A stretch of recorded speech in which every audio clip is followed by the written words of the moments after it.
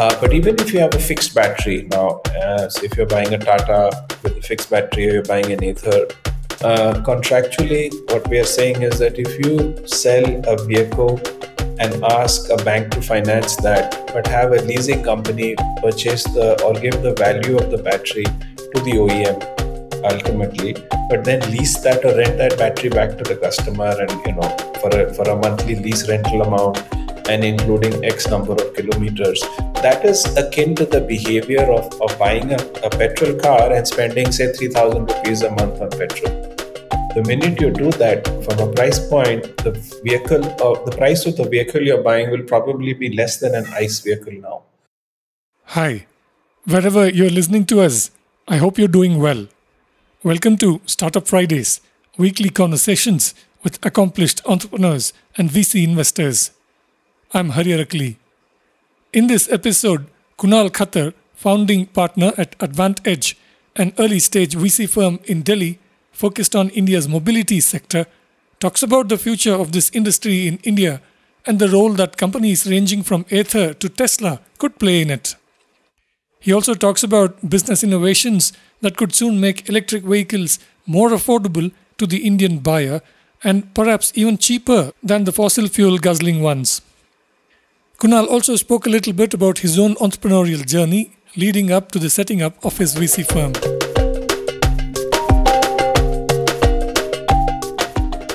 Kunal, welcome to Startup Fridays, and thank you so much for making time for this. There is more interest in deep tech in India. There's so much happening in the EV sector, and you're kind of a central player at the early stage in backing some of these mobility startups. You've taken a lead in that sector as an investor. So, really looking forward to this conversation, sir. Oh, Hari, thank you so much for having me. And I know we've been trying to get to do this for some time, and it's always a pleasure. So thank you. Appreciate it. All right. For a more general audience who may not know about you, can you start with a simple background or a little bit about yourself? Give us a snapshot of your journey from economics graduate all the way to founding AdvantEdge. Uh, I know long journey, but attempt a quick snapshot and then we'll go from there. Sure, absolutely. So, I mean, now you're asking me to go back many decades, but I basically did my high school, college, and postgrad in Delhi. My first job was actually in mobile telephony, helped launch the GSM services for the company that's today called Vodafone. So, that was in principle my first startup experience, so to say. I went back to the US in '98 to do my second master's from Northwestern. My first stint from there was at Ford Motor Company in Dearborn, Michigan. So that was my first exposure to the mobility sector. Moved to Silicon Valley, went into technology consulting, worked with multiple clients. This was during the 2000, 2001 dot-com boom. So it was a tremendous exposure to not only the ecosystem that Silicon Valley had to offer, but more importantly, learned to work in a bull market as well as the dot-com crash that happened after that. Then became an entrepreneur two times over. The first business called Simply Look didn't do that well. The second one, we were successful in selling and exiting. Went into private equity, led $100 million round in a company called Lotus Labs, based out of India. Moved back to India and started a company called Carnation Auto, which is my third entrepreneurial venture, along with my father, who used to work for Maruti. It was an amazing 7 year roller coaster ride with multiple near death experiences and tremendous learning. Exited that business to Carnation and then had a choice to whether to become an entrepreneur four times over or set up a platform and create entrepreneurs, which is what the Indian startup ecosystem needed, and that was the birth of AdvantEdge. And here we are. We've created India's most successful mobility fund, and we're in the process of raising a third fund. I'm going to come back to it a little bit more down the line, but I'm curious about what led you to choose economics as against maybe engineering. Many of your peers have an engineering background. I think I was always interested more on the business side of things, but I didn't. I think in India, as an undergraduate, you really didn't have an option to get a business degree. So it allowed me to sort of get exposure to things like accounting, business finance, etc., but also understand the basics of macro and microeconomics. So that was the reason why I chose that. But in hindsight, I think I should have got a technical degree with a business or a finance major as a master's. But I think it's been pretty helpful. It's allowed me to become and understand various aspects of creating successful companies. But I think ultimately, what you do in college only is somewhat important to ultimately what you choose as a career. So I think that flexibility is much more prevalent in the US system, which is where I spent about 12 years of my career. But even in India now, we're seeing that there are founders coming from all different aspects of undergraduate degrees and things like that. Okay, let's jump right into what you're doing at AdvantEdge. I think you just said you're into your third fund now. That's right. Can you talk about when you all founded it? How did you and Nitin team up? And just give us a general overview about what AdvantEdge is about. I think we started the process of setting up the fund in 2015. We had just exited or sold Carnation to Mahindra. It wasn't a great exit for the founders, but it was a terrific learning experience. And it was my father really when I sat down and spoke to him and said, well, no, I couldn't really go back to the corporate world, right? I'd sort of been an entrepreneur now for the past 10, 12 years. Um, and he said that what India needs right now, this is 2015, India needs 100 successful entrepreneurs. So why don't you build a platform or do something which can help us achieve that? So, typical of him, always putting country first. And I was fortunate enough to have met with Vaman Sehgal, who's the promoter and vice chairman of Motherson, and he was itching to start a technology fund as well. So it's sort of a partnership that came about, and we made our first investment in 2016. Initially, I think I had Ridesh join me in 17, Ashwin in 18. Nitin joined in 2019, and he's been an integral part of the fund since then. Fund one was fully deployed by 2019. We started raising Fund two in 2020. Unfortunately, COVID hit, and the worst time to raise a mobility fund is in the middle of a pandemic. So that was a learning for us as well. It was tough, but it forced us to focus on our existing portfolio companies. Most of them survived, and that was because of our discipline of investing only in asset light companies. I think today, if I look back at the 8+ years of investing, we think we're pretty well established now as a leading mobility fund. I think one of the key secret success that I would honestly say is our ability to focus on a specific narrow vertical and go deep into that. And recognizing trends early on. So 2015, we recognized a trend of shared mobility. Uber had just launched in India, and we realized that at a 300 rupee price point, Uber, only 1 or 2% of Indians can afford that. So we looked at other shared mobility options, and we invested in companies that were running e-rickshaws, bike taxis, intercity buses, shuttle buses, intracity, public transportation, and things like that. So the rule of thumb was what mobility service is available for less than say 50 rupees, 60 rupees, or $1 a ride, as we used to call it, and what are the asset light models that are available, which is basically identifying existing asset categories that are being underutilized and then layering a tech platform, a two-sided marketplace on demand supply to see how you increase asset utilization. And that was sort of the shared mobility thesis was fund one. Fund two, we focused on four verticals, which is the auto aftermarket, logistics, shared mobility, and the EV. Fund three, like I mentioned, we are just starting to raise money for that, and we're in advanced discussions with a few strategic LPs to come on board. This fund three was a realization and yeah, on the opportunity that the EV space is giving to us in that transition from ICE to EV. Actually, our first investment was EV was back in 2018, and we realized it was a few years too early, and EVs hadn't scaled. But I think the timing is right now. And that transition from ICE to EV is no longer a vertical, it's actually a horizontal opportunity. And that electrification is disrupting not just the auto industry, but the shared mobility and the logistics sector as well. Okay, this is a pretty interesting point that I'd love for you to talk a bit more. Just for, folks who might be interested in some of these numbers, can you quickly give us a sense of the size of the first two funds and what you're looking to raise for the third fund? Sure. I think first fund we ended up deploying between the fund and LP co-investments about $10 million. Fund two, we will end up deploying about $25 million.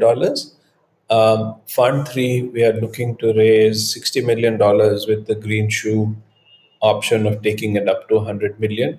We think that 60 to 100 million is sort of the sweet spot for a country like India. We don't want to raise a very large fund, but we also don't want to raise a very small fund. I think given that we're sector focused, just like businesses shouldn't be overcapitalized, we also feel that large funds which are sector focused end up doing suboptimal deals, which is what we don't want to do. And hence, that's sort of our target, is basically to do a 60 to $100 million fund three. Hmm. And can you now walk us through this idea of what you see as a horizontal opportunity of the transition from ICE to EVs in India? Sure.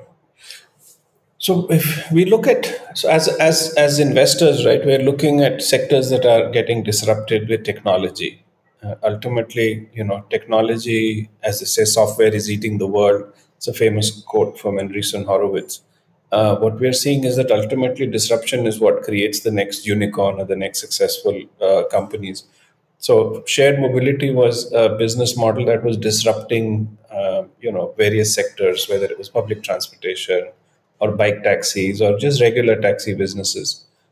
We think this transition from ICE to EV, and I was just reading today morning that a number of countries now, more than 5% of new vehicle sales are electric vehicles. So that's sort of the tipping point where we see acceleration of EV adoption, because by that point, the infrastructure, the charging networks, etc., is well established. So EVs suddenly come into the consideration set for anybody looking to buy a new vehicle, and that many countries have crossed that point, and hopefully India will cross that as well. So when we look at that disruption, our behind the envelope calculation, we feel that this is a once in a lifetime opportunity where wealth creation will be north of $1 trillion. And the reason for that is we're expecting about 100 million EVs to be sold in the next 8 to 10 years. And for those 100 million EVs to be sold, we're talking about new auto component companies coming up, new OEMs, disruptor brands like Ather and Ola Electric coming up. We're talking about distribution, models coming up, whether it's single brand experience centers or multi-brand dealerships. We're talking in the aftermarket space, we're looking at battery recycling, battery replacement. We are talking about EV financing, battery leasing, EV insurance, servicing of electric vehicles, which is predominantly going to be done at home. And pre-owned EVs will also be sold. And then there is a layer of data. Every EV is an IoT. It's generating tons and tons of data, and there's tremendous business opportunities to create companies with the data that we're going to be collecting on a real-time basis. I mean, we're not even thinking about autonomous driving of vehicles right now. Although I was in the Bay Area recently, and every day I would see at least 10 or 15 Cruise or Zoom X cars that were being driven autonomously in the city. So I think autonomous vehicles have arrived, but I think there's still some time to go before India. So if I add up all the disruption that is going to happen across the automotive industry, right across the value chain from auto component, EV, OEMs, dealerships, finance and insurance, and I look at shared mobility, all our shared mobility portfolio companies are creating robust business plans to go 100% electric, because of their path to profitability. Transitioning from ICE or fossil fuel to EV is actually one of the biggest ways to reduce operating cost. If I look at logistics, whether it's the last mile delivery guys, whether it's food, fast commerce, intracity, middle mile, or long distance, they're also wanting to transition away from fossil fuel to EVs. And the reason that's happened, of course, is that investors are asking their companies to become profitable. And we've seen that, the price of oil is remaining high because of the Ukraine war. and a number of other macro factors. So I think this is the opportunity, once in a lifetime opportunity, where, like I mentioned, it's $1 trillion wealth creation. So as a fund, we're looking to deploy capital across this sector and hopefully be able to identify companies that will will have successful outcomes. Do you think that the combination of technology, like you said, the transition to electric vehicles and external pressure from capital markets, investors, and so on, will push the entrepreneurs in this sector to find that sort of tangible path to profitability? I believe both Ola and Uber are profitable at an operating level. Yeah. And the reason that's happened, of course, is, and I think they would have achieved profitability earlier had COVID not disrupted all the businesses for almost 18 months, right? It was a huge impact. Ultimately, when you look at a two-sided marketplace, right, there's a demand and supply equilibrium that needs to be created. So first, you have to create supply ahead of demand, right? Because as a customer, if you want an Uber and it's going to take half an hour to show up. You're not going to come back to that platform. So creating supply with limited demand means huge burn, a lot of expenses. But once you create that equilibrium between demand and supply is when you can sort of reduce the amount of expenses or burn that you have to provide in the form of incentive or cashback or discounts, etc. Unfortunately, with COVID, what happened was that many of these platforms had to literally rebuild that demand and supply from scratch, and which is why it sort of came across as these companies will continuously burn capital. I think customers also got aware of the fact that they cannot have free rides all the time, and discounts will come to an end sooner or later. So I think rather than chasing top line or growth, which is typically what happens, VCs expect you and want you to prioritize growth over profitability. But when capital raising becomes more challenging, then it flips over to say, okay, now profitability is more important. So I think if you scale back operations, focus more on sort of acquiring and retaining customers who are willing to pay for the service that you provide, you will become profitable. It may be at a lower scale than you thought you should have, but it'll get there. And that is, I think, what has happened now. So Ola and Uber may not be at a scale that they were pre-COVID, and I don't know, maybe they are. But what I do know for a fact is that they are generating free cash flows from their core business model. Uber doesn't show India as a separate P&L. I think at a parent level also. I mean, if you look at their last quarterly announcement, they did declare profits. At the holding level as well, which means that their biggest market, which is the US, is definitely profitable. Lyft is still struggling quite a bit. But if you look at it at a global level as well, a majority of these shared mobility companies, whether it's Uber or their Uber clones like Didi or Kareem in the Middle East, or Grab, they have either consolidated. So Didi consolidated and merged with Uber, Kareem merged with Uber, and stuff like that. I think having one dominant player in these markets allows them to hold on to their pricing. More importantly, focus on profitability rather than just growth. That's what's happening. Okay, so the case is similar with Ola as well in India, and you see them in the foreseeable future to getting to sort of net profit levels, etc. Absolutely. I think quality of service may have deteriorated just immediately after COVID. And the reason for that was that there was, a lot of people who had bought these vehicles were not able to keep up with their bank loans, and these vehicles were repossessed from banks and auctioned off. Many of them, having burnt their fingers, haven't come back. But I think that's quality and supply is coming back, and we are seeing demand also pick up. And demand was always there, right? Demand really came back very strongly. um, I think ultimately, even Ola as a platform is providing tremendous amount of service in giving customers the opportunity to choose a mobility service which is reasonably priced, safe, and extremely convenient, being an on-demand. So there is a market for it. I think there are different companies that are coming up. We've got examples of Blue Smart, which is a 100% EV mobility player, and things like that. So I think the markets will continue to grow. I think expectations need to be moderated. So you're not. I keep telling people that it doesn't in the U.S. because of the high disposable incomes, right? Income levels in the U.S. per capita is $60,000. India is 2,500. So there is limited disposable income available in India. So build billion-dollar companies in India is tough and takes longer. So you can't compress that necessary outcome of a unicorn in a short period of time. It takes time to do that. And I think as long as you have patient capital, we'll keep seeing successful companies. And that's what's happening. And what are some of the challenges on the OEM front? I mean, so far, companies like Ather, even Ola Electric, are they making money on a per unit basis? Where are they at on that? So as an OEM, if you look at how they market it, right? So you've got the cost. Now, cost is dependent on scale, right? Because you have a BOM cost, like bill of materials. Um, Unfortunately, we are still dependent on mostly China for our cells, which is probably 40-50% the value of the electric vehicle, whether you're two-wheeler, three-wheeler, or four-wheeler. China has, I wouldn't say a monopoly, but almost a monopoly on the manufacturing of cells.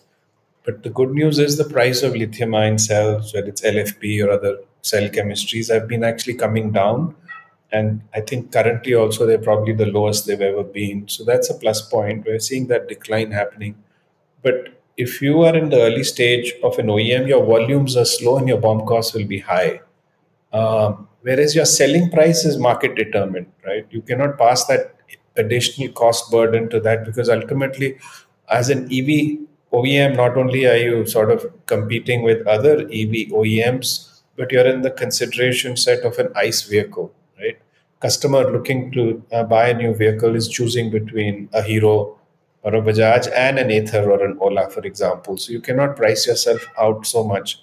So initially, as volumes are low, you will probably have negative unit economics, and that's why companies need to raise capital from investors, right, to pay for that difference between your cost of manufacturing a vehicle and the price at which the markets will be able to absorb them. But the good thing about EVs over traditional two-wheeler OEMs is that one third of the cost of ownership of a vehicle is the fuel cost or energy cost. Till now, if you are buying a petrol or diesel, that one third or share of wallet of energy expense used to go to public sector companies like Indian Oil or Bharat Petroleum. I think with EVs, I think whether it's the OEMs or whether it's partners, etc., have the ability to capture that one third of revenue in the form of energy sales or charging. Of course, many customers will end up charging their vehicles at home, but those who are looking for public charging networks, battery swapping, rapid charging, etc., will come there. So you have a significant revenue stream that is now going to accrue to the private sector and transition away from public sector. So I think that's one additional revenue stream that's available for the life of that asset. So I think as volume scale, we'll start seeing OEMs become positive on the sale of the vehicle. But I think if we add up the revenue opportunity on the energy side, I think their path to profitability will be even faster. Hmm. Is it too early to think if the current slowdown will precipitate some kind of a shakeout in the sector? Do you see some of the weaker players falling off? What is seeing happening? I think in any entrepreneurial system or a system of capitalism, you're going to have consolidation of players. I think the current slowdown in companies' ability to raise capital will accelerate that. I think companies that have made significant investments in technology, R&D, etc., and have built robust proprietary vehicles, right? As long as they have a good understanding of who their customers are and they're building to solve for their pain points, I think these companies will survive. I think there was a long tail of companies who, because of the opportunities presented from the FAME subsidy, ended up bringing in a lot of CKDs or SKDs, which are these kits, which were being assembled in India with very little investment being made on technology, or the hardware itself.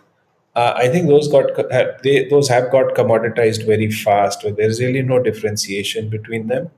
And if you're depending on the category, I think in consumer-facing businesses, people are looking for distinct experiences. So having a commoditized assembled product in that space is very, very difficult, and will probably shut down or get acquired.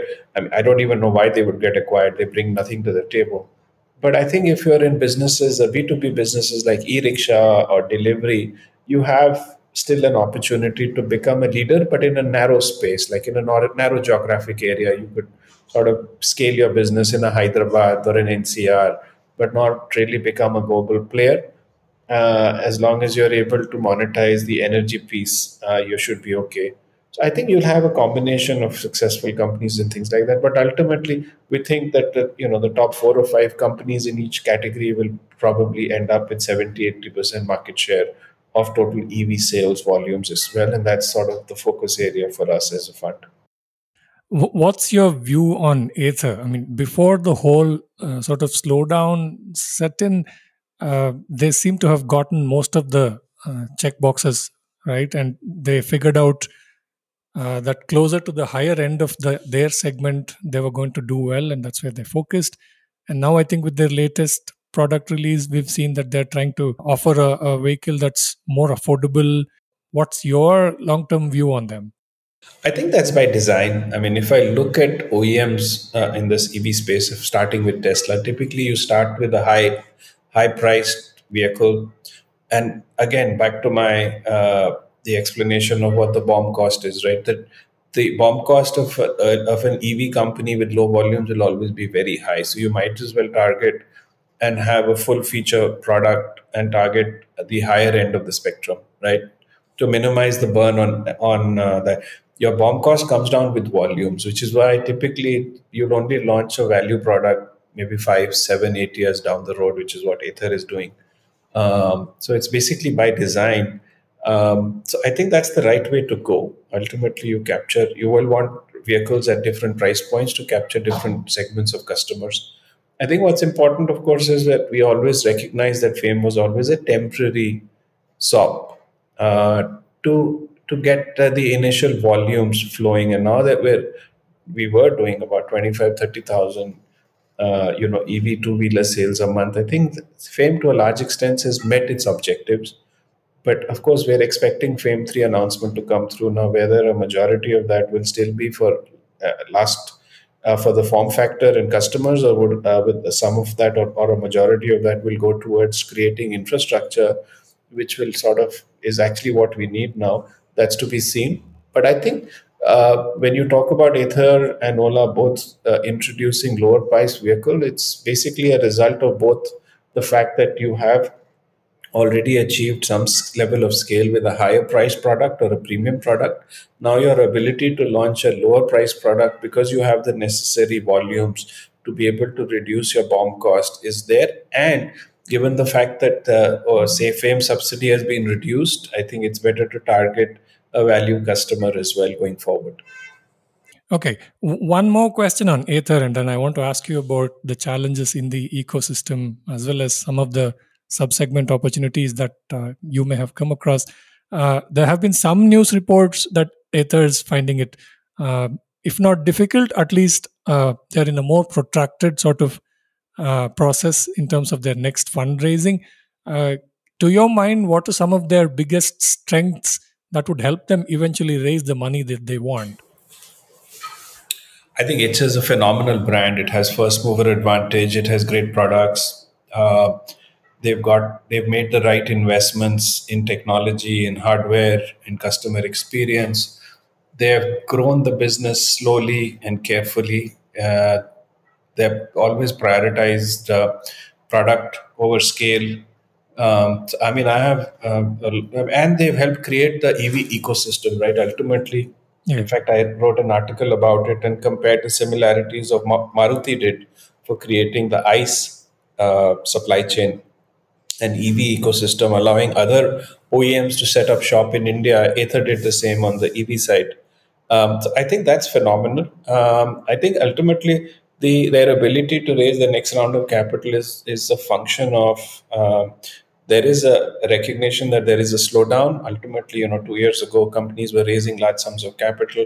Now it's becoming a little difficult. But fortunately, I don't think EV companies really got carried away in terms of valuation, or mobility companies, because post COVID numbers were subdued.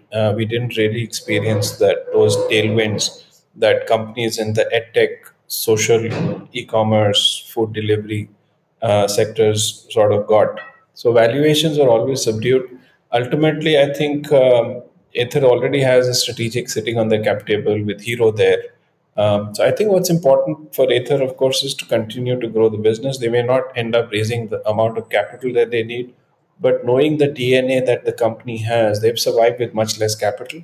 And I have no doubt that they'll continue to build an extremely successful company, and have terrific outcome for all stakeholders, whether they're shareholders, customers, their vendors, or the founders. Mm. Okay, so speaking about the ecosystem, can you talk a bit more about um, where you see the overall Indian EV ecosystem in terms of its maturity today? So I think we are definitely following other markets like China, the US, and Europe, right? I think China and US are probably 10, 15 years ahead of where we are. But the good news is that we seem to be catching up with them. I don't know if we'll ever catch up with them, but at least we're following in their footsteps, which is great.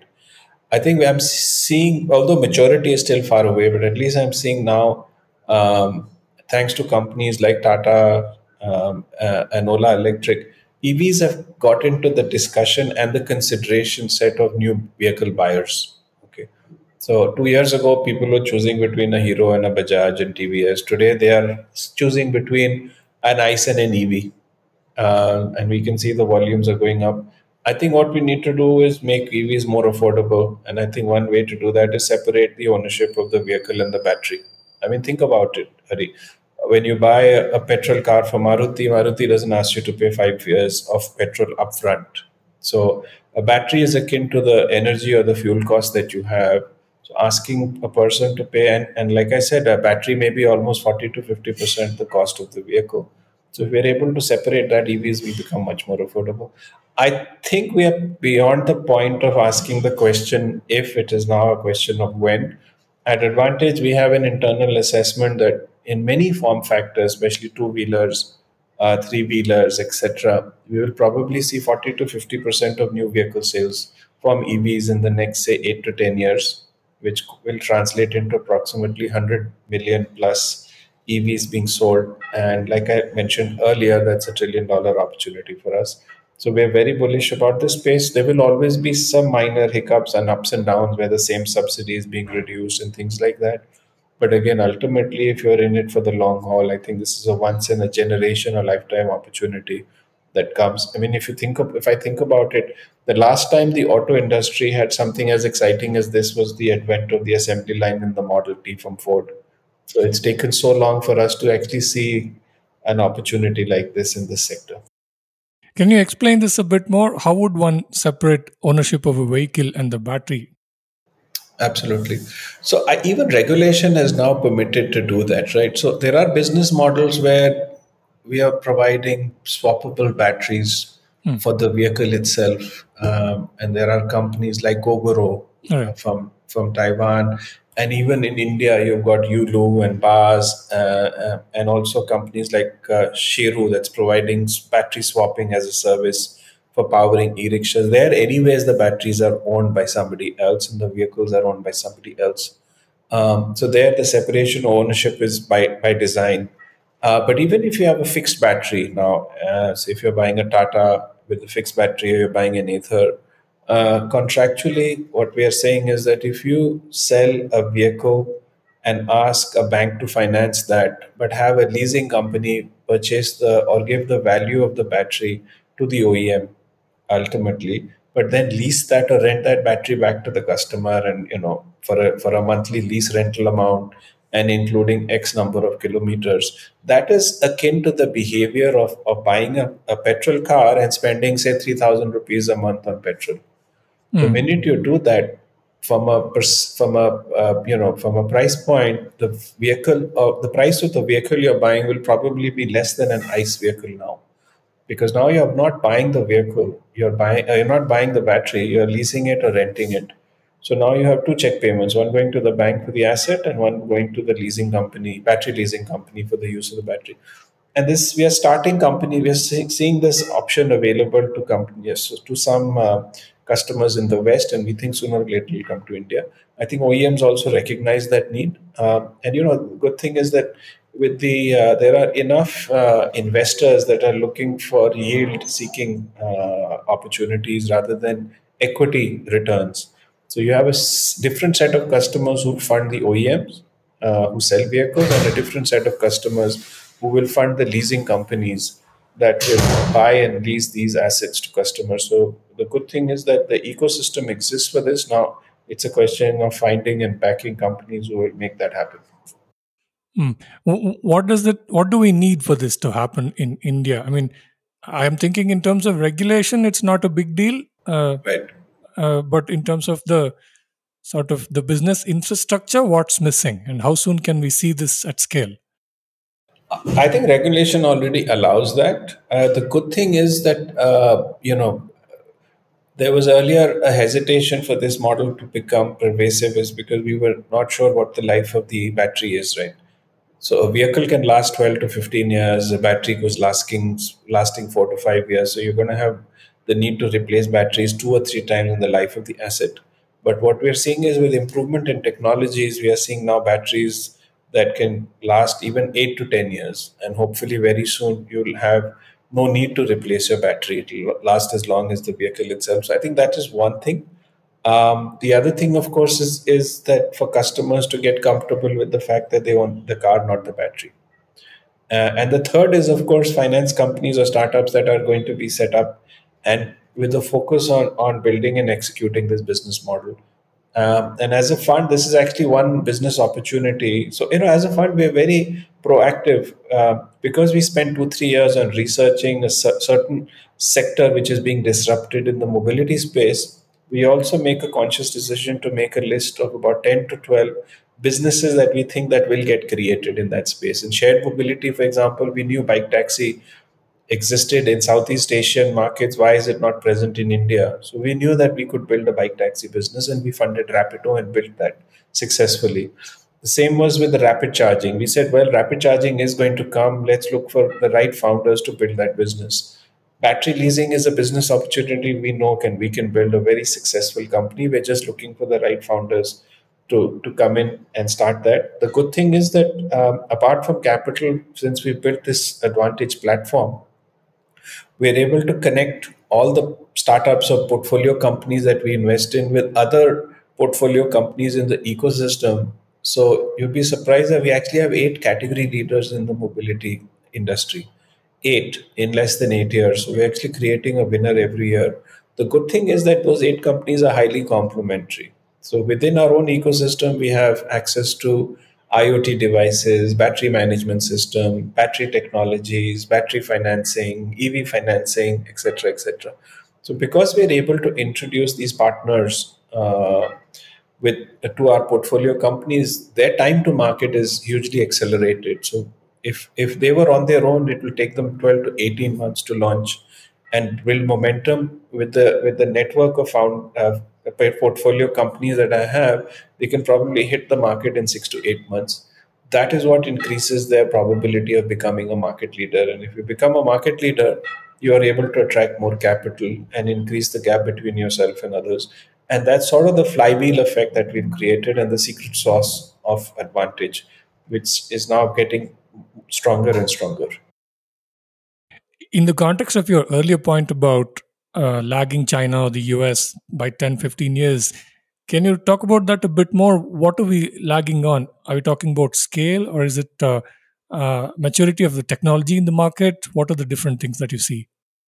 So I think, with India, there's always capital deficiencies, right, in everything that we do, and many times we are sort of accused of copying or mimicking other technologies and things like that. And the reason is we just don't have enough as much capital as the US or China has. I mean, look at their size of their economy and things like that. So even though that's a disadvantage, what we've seen is that because we come in late to the party, we actually have the ability to leapfrog technologies and catch up with them very fast. We've seen this happening a number of times. For example, like I told you, my first job was in mobile telephony, whereas other countries went through the process of first starting analog systems and CDMA. It took them two, three generations before they went digital. India started with GSM digital from day one, right? So we leapfrog that. We've seen that in other things like digital payments, for example, and things like that. I think in EV also, we may be 10 to 15 years late to the party with regards to what's happened in the US and China. Because remember, Ather's been around for 20 plus years. They've been slowly building away that ecosystem, and these countries have crossed 5% plus of new vehicle sales at EVs. We are still at a low 1% if I look at all form factors.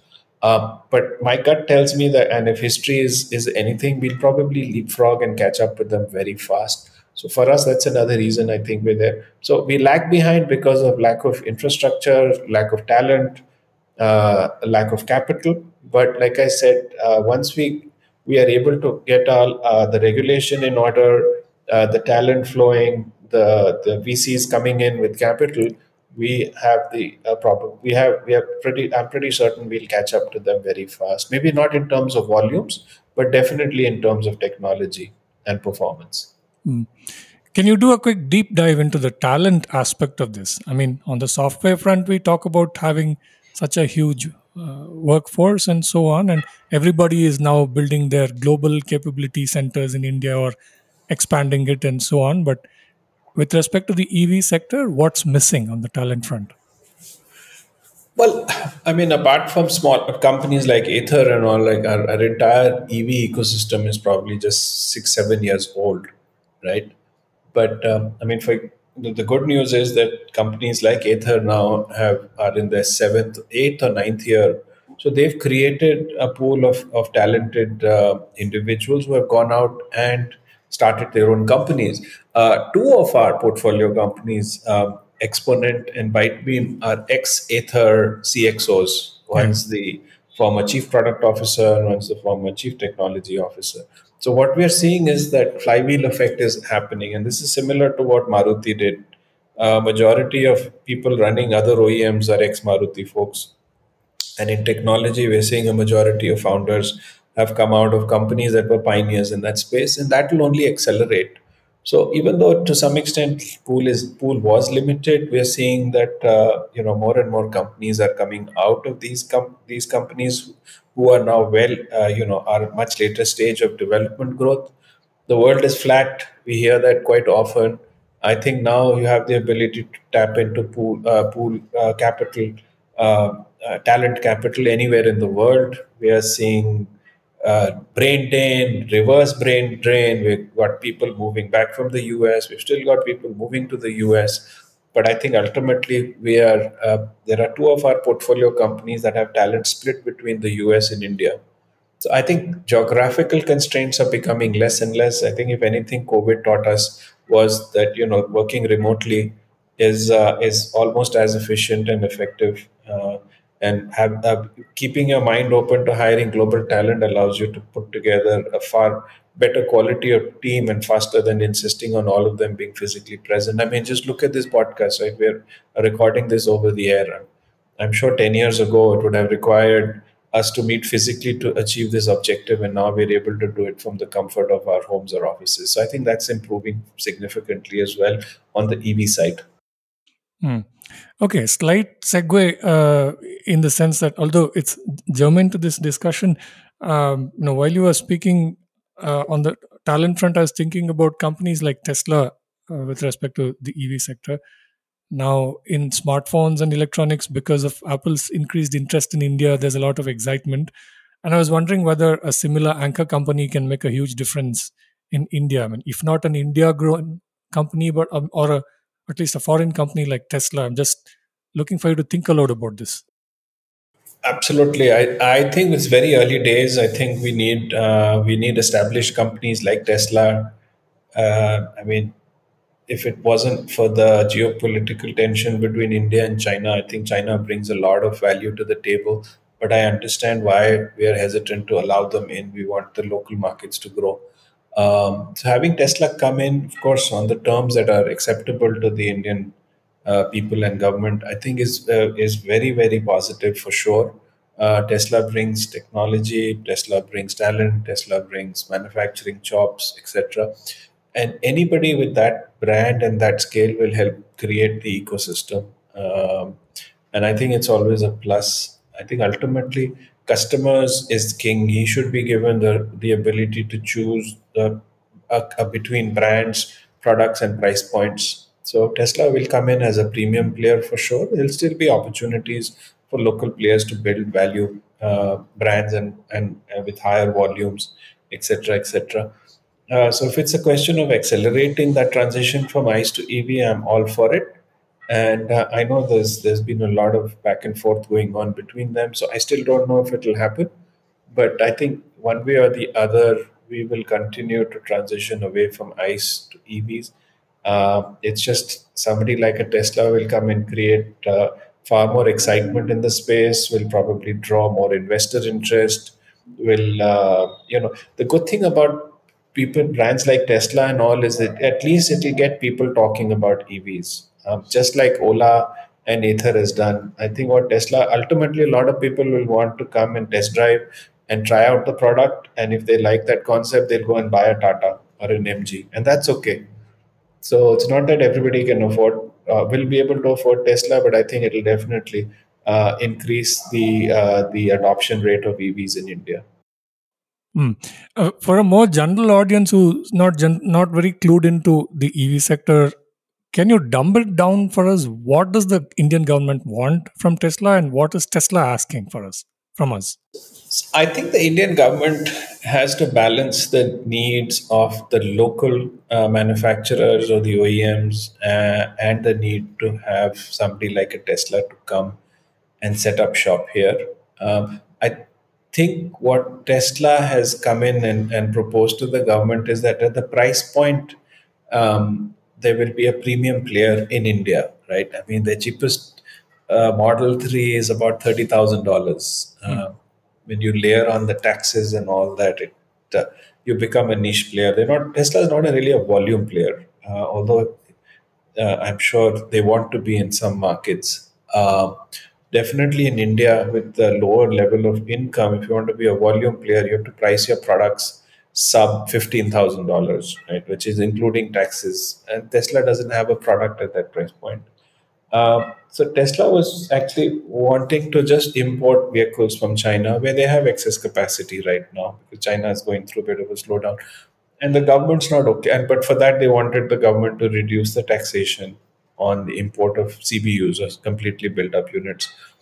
I don't think the government was in favor of that, and a lot of domestic OEMs lobbied strongly against allowing the reduction of import duties on electric vehicles. The government proposed to Tesla to set up a manufacturing plant in India.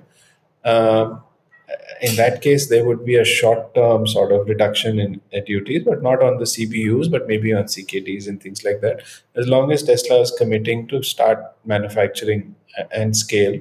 And what other companies have done is that they set up a manufacturing plant at capacity, knowing fully well that they will not be able to use up that entire capacity in the domestic market, and ultimately become make India an export hub for them.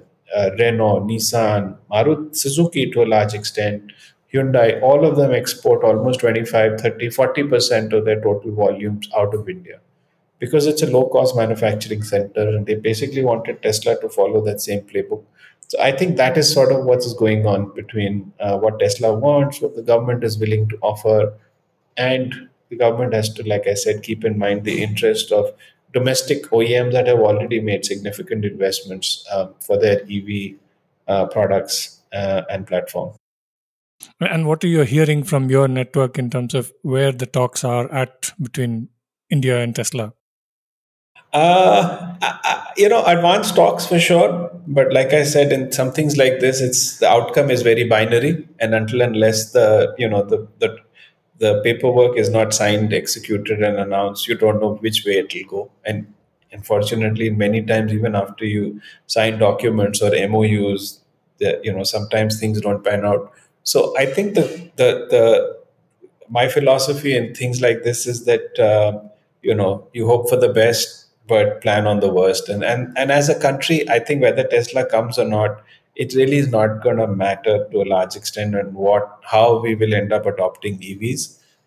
It'll just be a slightly different trajectory on the adoption rates, but ultimately we'll get there. And like I Mm. said, 10 to 12 years, we're expecting 40 to 50% of new vehicle sales to be EVs in some of the form factors, not all. And again, to use the Apple example, their interest in India has put the spotlight on companies like Foxconn and Westron and others.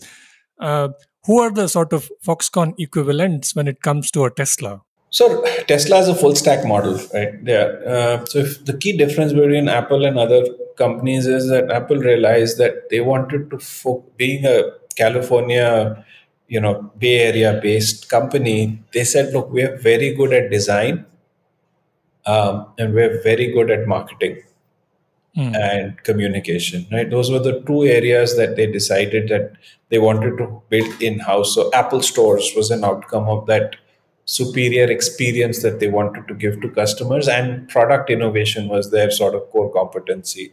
So whether it was iPads or watch and things like that, I think what they realized was manufacturing is something that is not core to their business, and they will probably never be as good as manufacturing as a contract manufacturer based out of China, whether it was Flextronic or Foxconn or all of these other people. And hence, Apple choose to outsource the manufacturing, and that's worked to their advantage, and allowed them to become one of the most profitable companies in the world. I think with Tesla, given the fact that a majority of the revenue stream that's available to them is the energy as well as the manufacturing, and also the fact that Tesla wanted to build that manufacturing jobs. And believe you me, that journey was not easy. It was extremely painful. I mean, Tesla could have outsourced their manufacturing to an existing auto manufacturer, OEM, but what they did was they actually acquired plants that were going to be shut down by General Motors. A plant in the Bay Area actually used to be a former Saturn plant, for example, Mm. owned by GM. So they acquired that plant, so they had to retrofit it for them, but they had to go through that learning journey.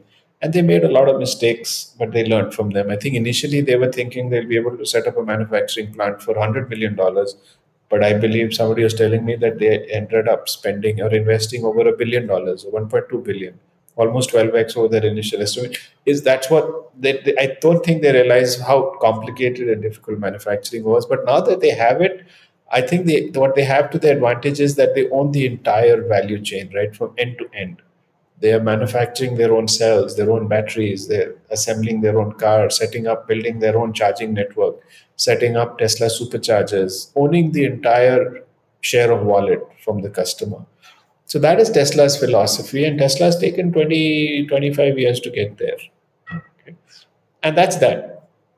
But I think what's happening now is that a lot of the technology that Tesla had to build from scratch because those solutions didn't exist are getting commoditized. Cell manufacturing is getting commoditized. You can buy now from Chinese manufacturers at a low price. Battery manufacturing also to a large extent now. OEMs are dependent on third party. So the traditional OEM DNA is to actually source products from different component suppliers, right? Tier one guys like a Motherson, etc., etc., and assemble the final product. And then, yes, customer experience and design is in house, but so is manufacturing, but they're dependent on sourcing from different people. So, the equivalent of a Foxconn in EV is really not there right now, but I wouldn't be surprised if that will happen. Mm.